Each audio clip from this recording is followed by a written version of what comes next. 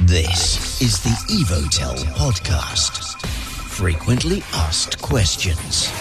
Welcome to another podcast here on the Evotel podcast channel. Today, we're doing another frequently asked questions, and it's one of those questions that come up a lot, I imagine. With me is Head of Brand, Bradley Bekker. How's it, Bradley? Good on yourself, John. Fantastic, thank you. All right, we've done a number of FAQs already, and if anybody has any questions, go back in time and look at those other ones. Let's talk about today. It's the big one. It's when you dig trenches in the neighborhood.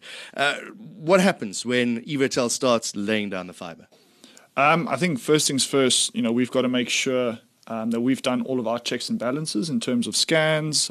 So, before we even start opening any trenches, we would have scanned every single sidewalk, just to identify where water utilities run, electricity, etc. Because obviously with trenching, there is that element of risk, and we want to try and minimize that as much as possible. After the scans are done, we then take another precautionary measure where we actually open, small trenches, what we call pilot holes, just to kind of see where these utilities run, because sometimes the way leaves aren't 100% accurate, sometimes the scans aren't always accurate. So, just to eliminate, some of that, we just open a trench to check. Once we're happy, we then start barricading. Obviously, we don't want anyone to fall into any trench when it happens or when we start. And once the barricading is up, we start opening up trenches up until your driveway. In most cases, I'd say 90% of the time, we would mole underneath your driveway just so that we don't inconvenience you and have to open up your driveway. But there are cases where we have to, just because there's a certain cable or water pipe that runs, underneath your driveway. So, and that in a nutshell is, just when we start trenching. And then obviously once the trenching is stopped, the contractors have taken, before photos so that they can ensure that we reinstate, grass and garden beds and stuff like that back to its former glory. And then obviously we do our CACs where we make sure that we've compacted everything. There's not going to be any sagging of trenches. But we also offer, a lifetime guarantee that if something does happen, we're always open to go and assist. So if your driveway sags for whatever reason, we'll send a contractor out to come and assist. What happens if a pipe is hit or an electricity cable is cut while the trenching happens? So in most cases, obviously we work, or not most cases, in all cases, we work hand in hand with the municipality. Obviously, they have the resources and the expertise in terms of the infrastructure and the management of that infrastructure. So it depends. It depends on the severity of the damage. If we hit a main water link or water pipe, which is usually a 110 mil pipe, there's only a specific clamp that needs to be used to clamp it, and the municipality in most cases have them on stock. But if it's a normal house feed cable or water pipe, which is usually a 25 mil pipe, we can fix that. The contractors on site have the necessary tools to be able to fix things like that. It's only really your major pipes and cables. If they get damaged, then we would log a ticket with the municipality, and we would work with the ward councils, etc., to try and get it resolved as quickly as possible. Okay, but that's at your cost, right? 100%. Okay.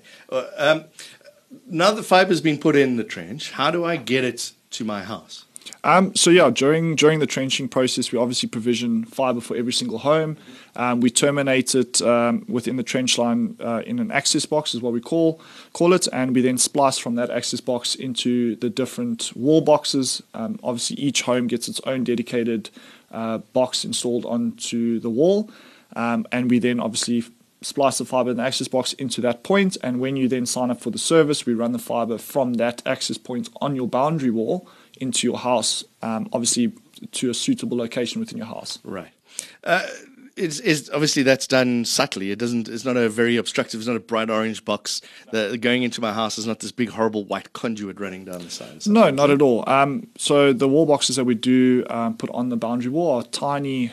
I don't even really know the diameter, but they're small. Mm-hmm. They're white in color, and you can paint over them. So we don't ever stop residents from painting over it. Obviously, we don't want them to remove it from the wall because there is fiber, a live fiber strand up to that point.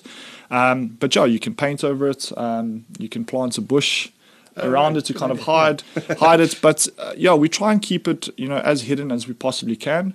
And same goes for the installation into the house. Same concept. Who pays for that connection from the outside box to getting it inside my house? So We would do the installation as Evotel. A lot of the ISPs on our network, us being open access, offer free installation to consumers. We don't ever charge a customer for an installation. Evotel will never bill a customer in any case.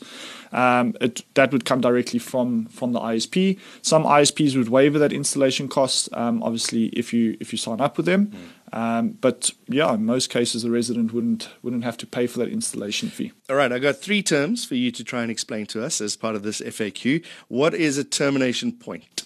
That's essentially just where we've terminated the fiber, so where that fiber has run to a point but is not being used as yet.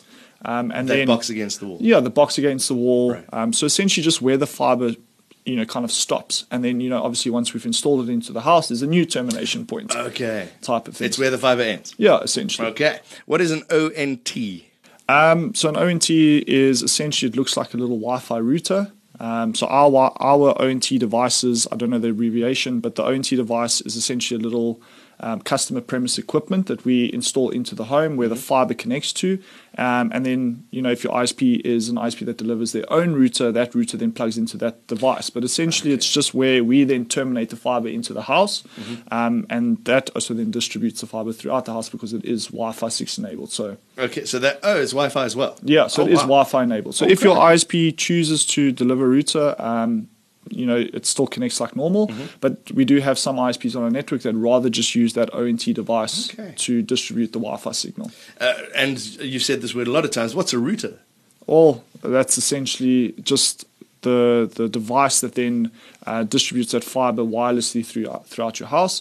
There's various different routers, different specs. When you start using high-speed connectivity, fiber connectivity, there's certain routers that you would need to use for that, but it's essentially the device that your ISP in most cases delivers to your house once we've done the installation, and you plug that in to one of the LAN ports, and that then distributes the Wi-Fi or the connectivity throughout your house. I was going to say, in simple language, it's the thing what the computer plugs into. Yeah, where it's got various LAN ports, 100%. That's the easiest way to explain it. Okay, that's the frequently asked questions this week. Reminder, if you have some questions that you want to throw to Evotel, do email us. info@evotel.co.za is the email address. info@evotel.co.za. So if you have any questions, Bradley and I will address it in the next podcast. Put an FAQ at the beginning of that, and we'll address it next time. Thanks very much. Subscribe to this podcast on iTunes or visit www.evotel.co.za.